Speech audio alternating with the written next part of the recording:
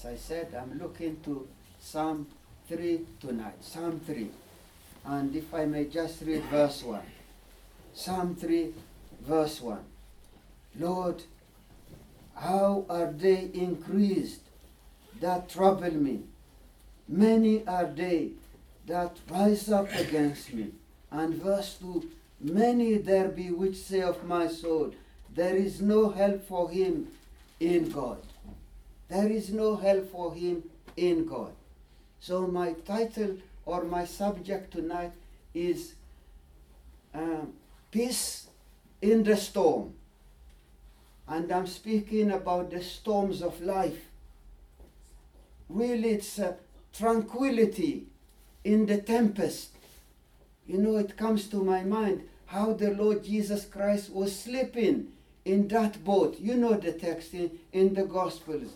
There was a storm, but our Savior, nothing, he was imperturbable. Nothing will shake him.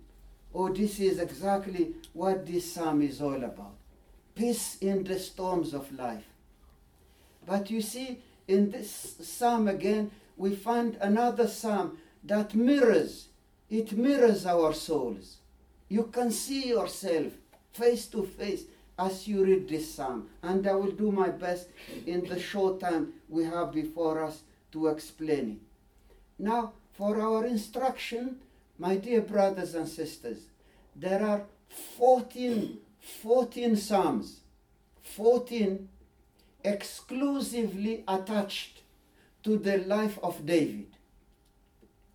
I'm saying attached to his life. And this one is the first one. We can give you the list of the 14 psalms exclusively in relationship to the life of David. But this is also the first psalm with a title. You remember Psalm 1, Psalm 2, we had to dig a bit to understand what is their background. And remember we said Psalm 1 and Psalm 2 are really the whole, just to help you to enter. It's the vestibule to enter. But now it is as if the curtain is removed and now you have access to the palace. You have access to the throne of God as you read it. So first psalm with a title. And when you look at the subscription, or if you prefer the inscription, it's here. Look at it. It's not a part of the verses, but it says a psalm of David when he fled from Absalom his son. So you can see we are given not only the author of the psalm, but we are also given the occasion of the psalm. When did it happen? By whom it did happen? So we are given those details here. But also, this is the first psalm where the name God is mentioned. Look at verse 7. Of course, in verse 2 already, the non-believers said, the ungodly said, there is no help for him from his God. But in verse 7, David says, my God. And remember, as Luther said, God is in the pronouns. God is in the pronouns. Not just God is our God. You are really strong when you are able to say, my God, my Lord.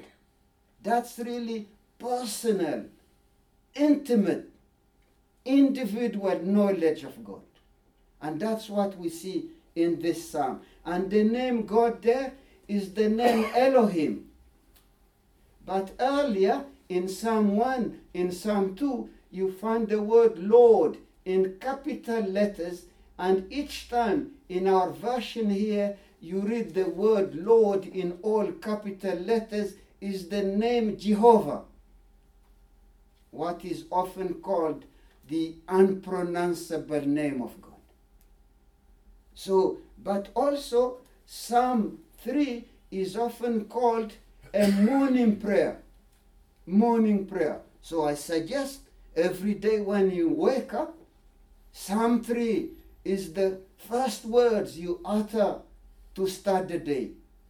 But Psalm 4, we are going to study Psalm 4 next week, God willing, is an evening prayer before you go to bed. So you see, again, we don't invent these things, or we don't just say them for the sake of telling you. See how the balance, the Word of God is so balanced. Whatever trial you are going through, in the morning you wake up, maybe you didn't sleep well. In French they say white night. It means sleepless night. You had a sleepless night, a white night. You wake up in the morning, go to Psalm 3. And after a long day, a trial day with the life troubles, you can't sleep at night, go to Psalm 4. You see, we will come to that, God willing, next week. I'm just trying to give us a flavor of what is happening in this psalm. And actually, it's interesting for me that Jonah chapter 2, remembered in the belly of the fish there, he remembered Psalm 3 in his prayer. And we want tonight to imbibe David's experience and his confidence in God. We want to absorb David's experience. But my dear friends, as I told you on Tuesday in the prayer meeting, you want to know the secret of understanding a psalm? Read verse 1 and read the last verse. So you can see in this psalm that will help us to understand the psalm, because he begins with a prayer, verse 1, and verse 8 he closes also with a prayer. It's all there. Oh, my dear friends, trials as believers. The Word of God tells us in John chapter 16, from the words of the Lord Jesus Christ, in this world we shall have tribulations. But he said in the same verse, cheer up. Why? Because the Lord Jesus Christ conquered the world. He overcome the world. He conquered the world on our behalf. And in Acts chapter 14, we read also that with many tribulations we shall enter in the kingdom of God. And I often say, nobody will enter in heaven on a red carpet. Only the Lord Jesus Christ entered as he ascended in heaven on a cloud with the holy angels. That was the red carpet. But you and me, we are called to suffer. Philippians chapter 1, we read there, it is a part of our calling.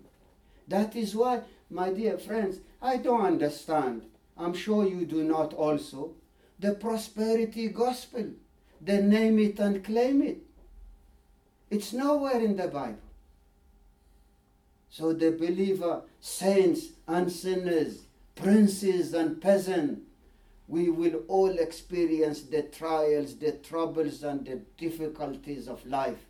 No one is immune. No one. No. Why? Because here, David was a man who was told that the sword of God will never depart from his house. You know why? Because of his sin with Bathsheba. And I didn't tell you, but the context, you want later to enhance the study for yourself, you go to 2 Samuel chapter 15, 16, 17, and 18. You see, 4 chapters condensed for us in just 8 verses. That's magnificent. Only the genius God can do that. Condensed for us to understand the Word of God. So this psalm, I feel, shows us that God was no more displeased with David. Yes, God said the sword shall never depart from your house, but in Psalm 3 here, it is as if David has been forgiven and he is winning again the favor of God. I'm just trying to give you a background quickly before we look at the verses.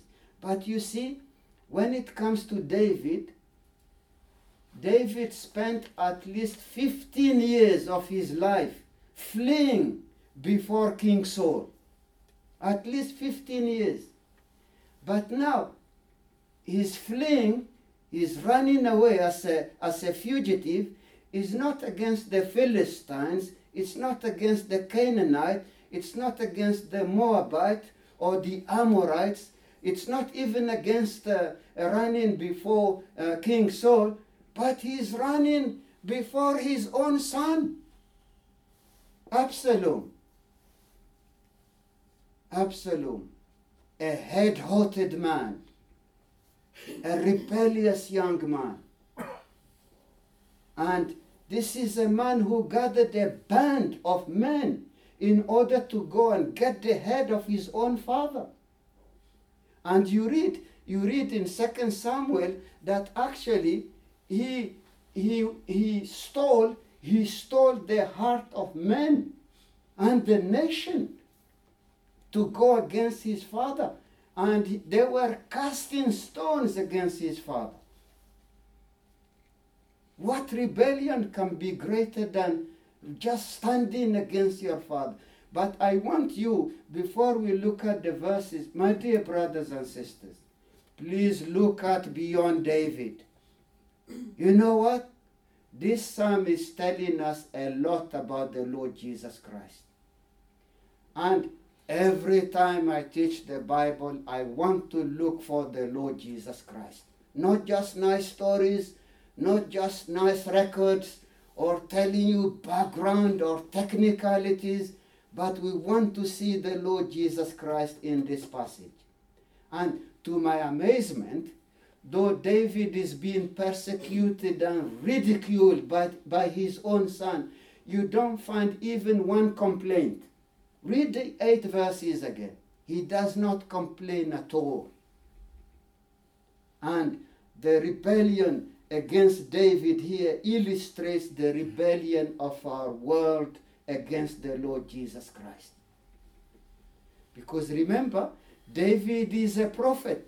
Anything that happened to David that is not sinful, you can draw a parallel between David and the Lord Jesus Christ, because David is a type of Christ.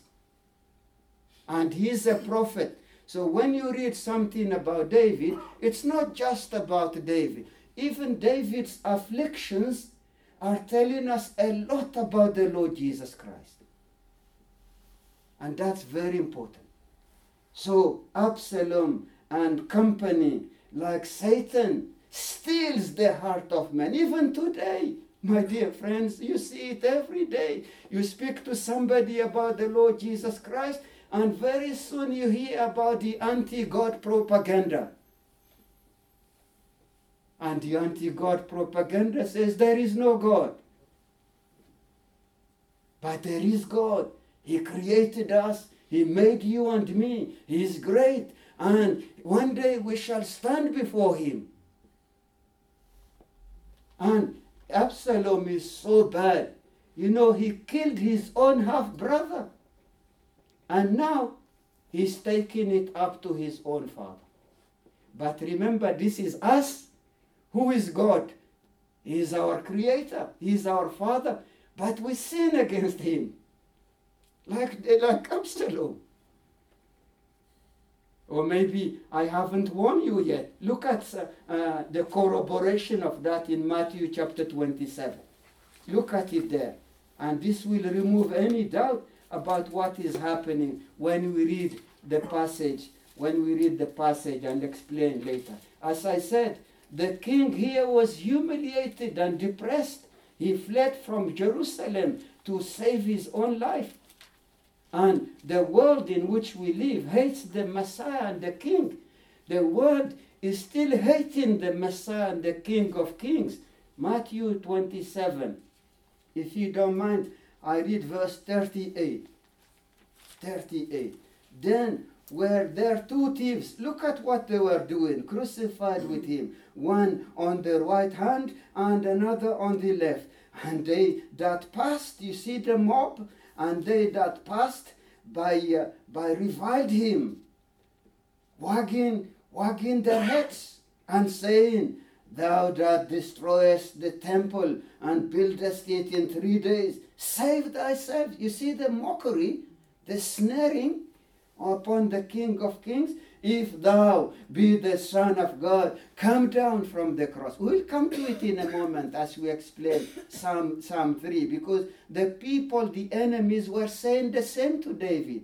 Look at verse 41. Now the religious leaders, likewise also the chief priest, mocking him with the scribes and elders, said, He saved others, himself he cannot save.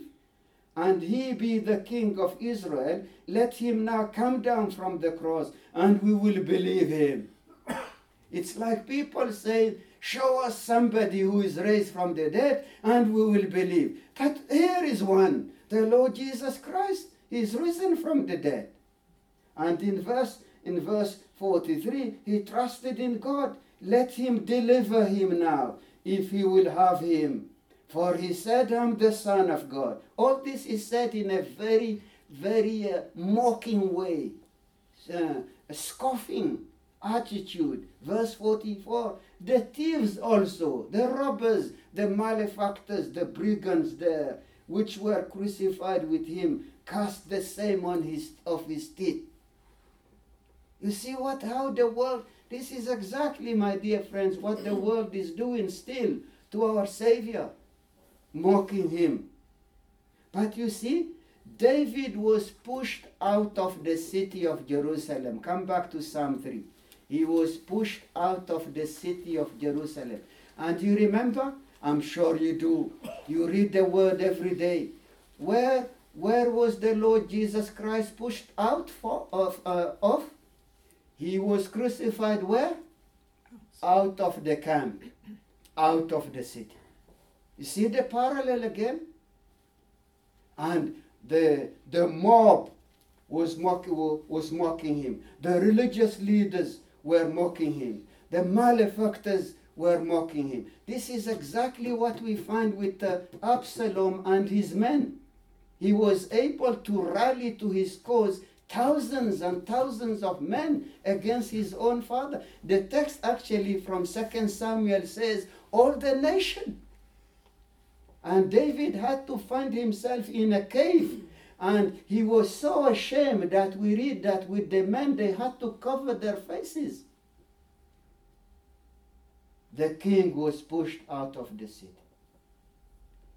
Oh, my dear friends, there is so much. I'm sorry to have given you all these details, but now we come to the psalm. There is a natural division in the psalm. I don't invent anything, as I keep telling you. I just look at the text. Now you can easily divide Psalm 3 in 4 parts. 2 verses each section. But I want to follow tonight the natural division given to us in Psalm 3. You don't have to be a magician or a scholar to find it. There is a word there that is repeated 3 times. It rhythms the psalm. And you find it, I will show it to you, in verse 2, in verse 4, and then in verse 8. It is the word Selah. Selah. Selah. 3 times there. So that's why I said I would just follow the natural division of that. It is a wonderful word, and actually it has many meanings. When you find, it is found 73 times in the Psalms. And you find it also in Habakkuk, the prophet Habakkuk. You find it there in his psalm. You know, Habakkuk have written a psalm, a minor prophet, 3 times. And the word Selah comes when a very strong thoughts are given. Very strong thoughts are given, and it is a call, make a pause. Consider, think, meditate, reflect. That is the meaning. So, following that, our 3 headings, I don't want to lose you. Here are the 3 headings we will follow. Number 1, conflict. There is a conflict. Number 2, there is a confession. And number 3, confidence. So let's go slowly through these items. And I know we always go against, run after the time, but I will try to condense because it is so rich. So let us look at the first one, which is really the conflict. Look at verse 1 and 2. So conflict, verse 1 and 2. The confession is verse 4 to 5, or 3 to 4, and then the confidence, verse 5 to 8. So verse 1 and 2, conflict. There is a word there again that is repeated 3 times. I read it for you. Lord, verse 1, Lord, how are they increased? The Hebrew there, how are they many? That's the word there. How are they many that trouble me? Many, second time, are they that rise up against me. And verse 2, many. Look at verse 6. We are given a number there. Verse 6. How many are they? 10,000. You see? Many. Multitude. A multitude of enemies are running after. The Greek word for many there in verse 6, the 10,000s there, is the word, we have it in English, myriad. A myriad of enemies were following David on this occasion. So it was not just his son, but many, many enemies. He was encircled by a multitude of enemies, of foes. The coup against David was by his own son, as I said. This is an unashamed young man. You know, he went even with one of his father's concubines. So you can see he is an incest, this young man. So when you hear about sins people are committing, please, my dear friend, don't be surprised. Don't be surprised. And there is nothing under the sun. All what we hear today on the media and the newspapers, it's already here. So you can see this was a wide extent rebellion. But again, look at our Lord Jesus Christ. How many came to arrest him in the garden? Many, a battalion, a brigade came to arrest him in the Garden of Gethsemane. How many were crying out, crucify, crucify? The mob was standing there. Multitude we read in the Word of God. But my dear friends, have you forgotten that we too, we have our enemies? Oh, you know them by heart, I'm sure.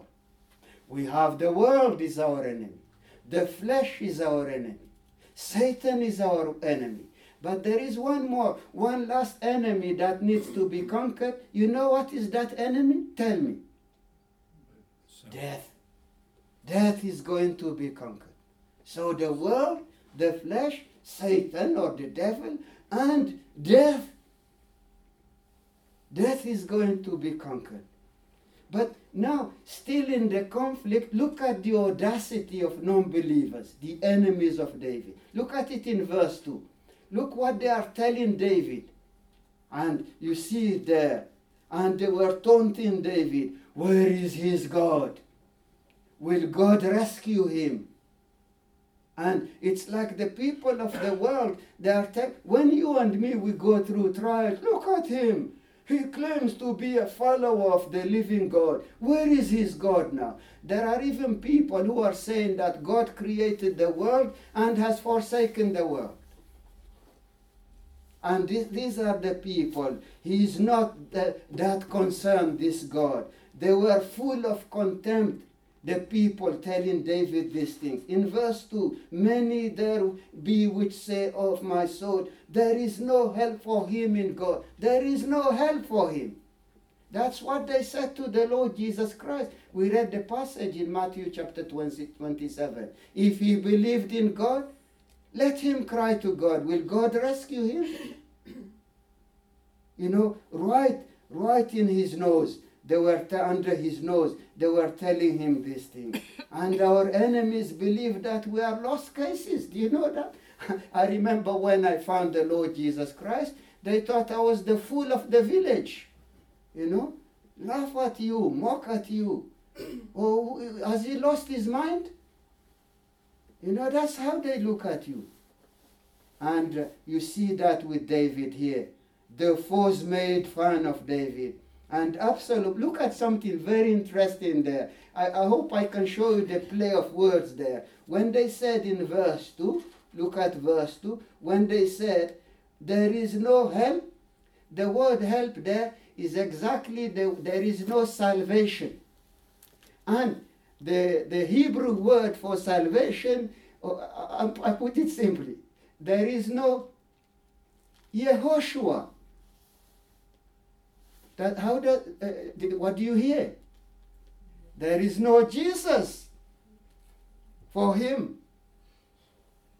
And the Hebrew is really Yehoshua. You see, it's similar even to Arabic. He has no Savior. But we will come to it. Look at verse 8. I anticipate. Verse 8. What is David saying there? The mockers, the scoffers are saying there is no salvation for him. And what did David say? Thou art my Savior. Salvation belongeth to the Lord. What a difference. What a difference. This is for you, my dear friend, and for me. When they are telling us, you have no Savior, you have no helper, oh, I have a great helper. I have the Lord Jesus Christ with me, and he's sufficient in all these things. Oh, my dear friends, the people did the same again to our Savior. Where will the help come from? What to do facing hard days and hard times? Now, here is the answer. I don't promise we will get to the end of the psalm, but just even if you read, you don't need to do any deep study. When you look at Psalm 3 later, I have jotted here, just underlining in my Bible, 9 attributes of God. And David says, the help of God will come from God's attributes. If you don't mind, I will just list them for you. Everything is in the text. We look at them. Number 1. So that leads us to our second heading, David's confession. David's confession. So what to do when facing hard days and hard times? And David gives us the example. Look at verse 3 there. It's very emphatic. We call it the powerful conjunction of coordination. But they are saying there is no help for him. But in verse 3, you see it there. He remembers and rehearses God's attribute. Here is the first one. So I list for you 9. There may be 10, 11, but you can discover them for yourself. Just as I highlight them in my Bible here. Number 1, He is the Lord my God. You see, the Lord my God, not just our God. And you can read it in verse 3 there and in verse 7. David's faith didn't fail. He is a transformed man. Number 2, David says, thou art my shield. The same God said to Abraham. I'm sure you know the passage, Genesis chapter 15, verse 1. God said to Abraham, I will be your shield. And God said the same to the nation of Israel in the book of Deuteronomy.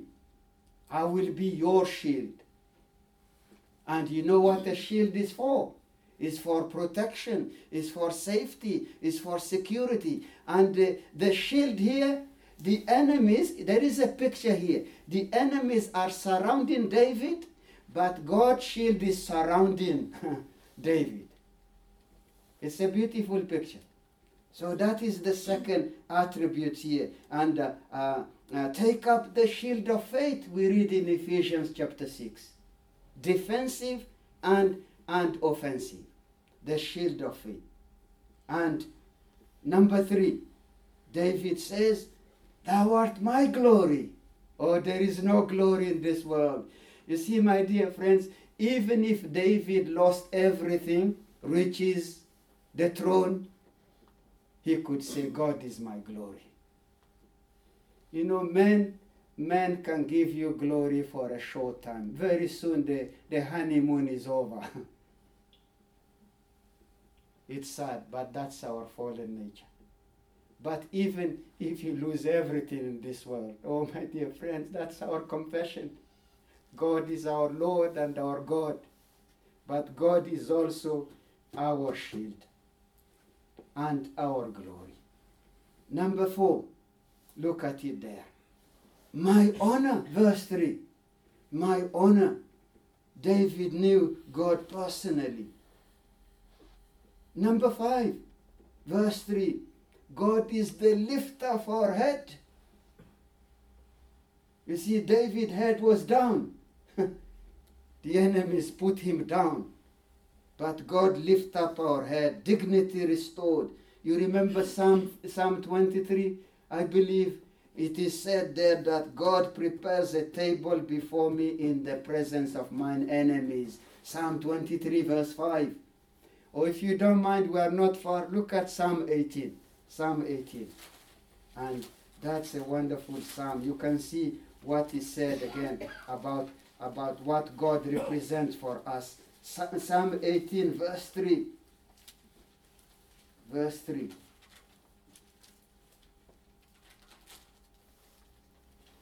And it says there that I will cast upon the Lord, who is worthy to be praised. So I shall be saved from mine enemies. And in verse 2, look at verse 2. I was looking actually for verse 2. The Lord is my rock and my fortress and my deliverer, my God, my strength, in whom I will trust, my buckler and the horn of my salvation and my high tower. I think this is sufficient for us tonight. You know, just to think about all these attributes of God. Who is like God? Please count them later for your own soul's sake. And let's continue. You see, when God lifts up your head, who can put you down? Who can bow your head down if God put your head up? That's why, again, when I think about the Lord Jesus Christ, I often say that I believe Christ didn't go to the cross head down. He went there willingly. He went there head up. Has God forsaken him? No, he was risen from the dead on the 3rd day. But look at more in Psalm 3. The 6th one, the answerer of prayer. Verse 4. Verse 4. I cried unto the Lord with my voice. My dear friends, you see, prayer is not murmuring. It's not murmuring. I cry out to the Lord with my voice. Let your prayers be heard. Utter them, voice them before the Lord. I must cry to him. God heard him. Look, the verses from his holy hill, from his throne of grace, from his mercy seat. All those things are listed for us. And it's interesting that God answered David while David was not in Jerusalem. So you don't need to be in a specific place in order to pray. You don't need to be on any mountain. Some people believe on this mountain, on that mountain. You know the text from John chapter 4.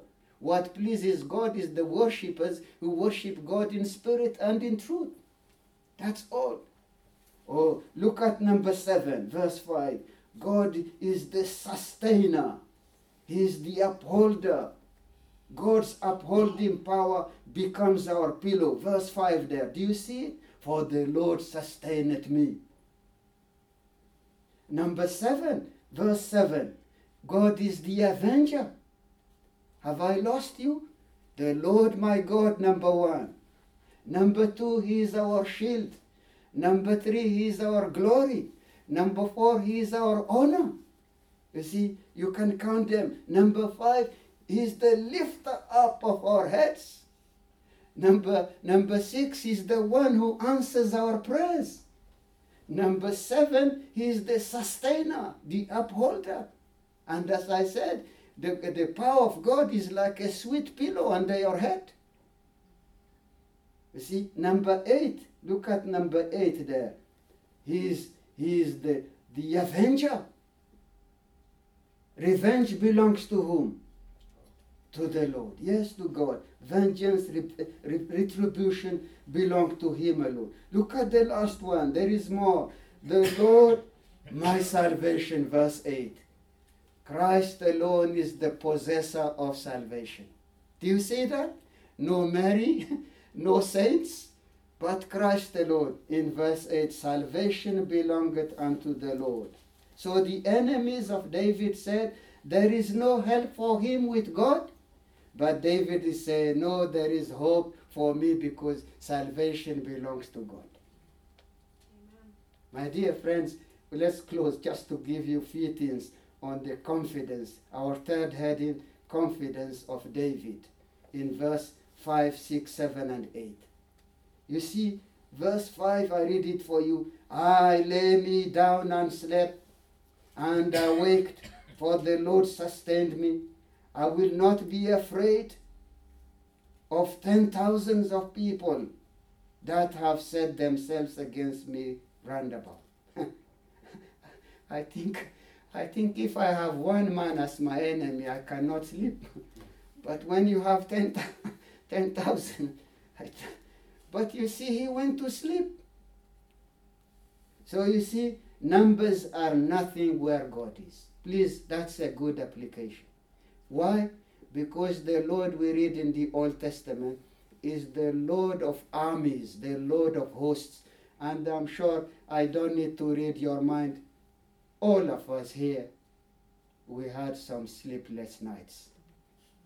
Oh, ruminating things of the day. Somebody must have upset us. Somebody must have said something. It's not just about age, lacking of sleep, but even the young man, the young woman, you know. And here it is. David woke up, and in the morning, because God sustained him. My dear friends, it is God who gives us a lasting peace, not our skills or formula, you know, taking this medication, doing this therapy, and so on. All these are men ideas. But you see, David didn't use any therapy. The best therapy to prepare you to sleep is prayer.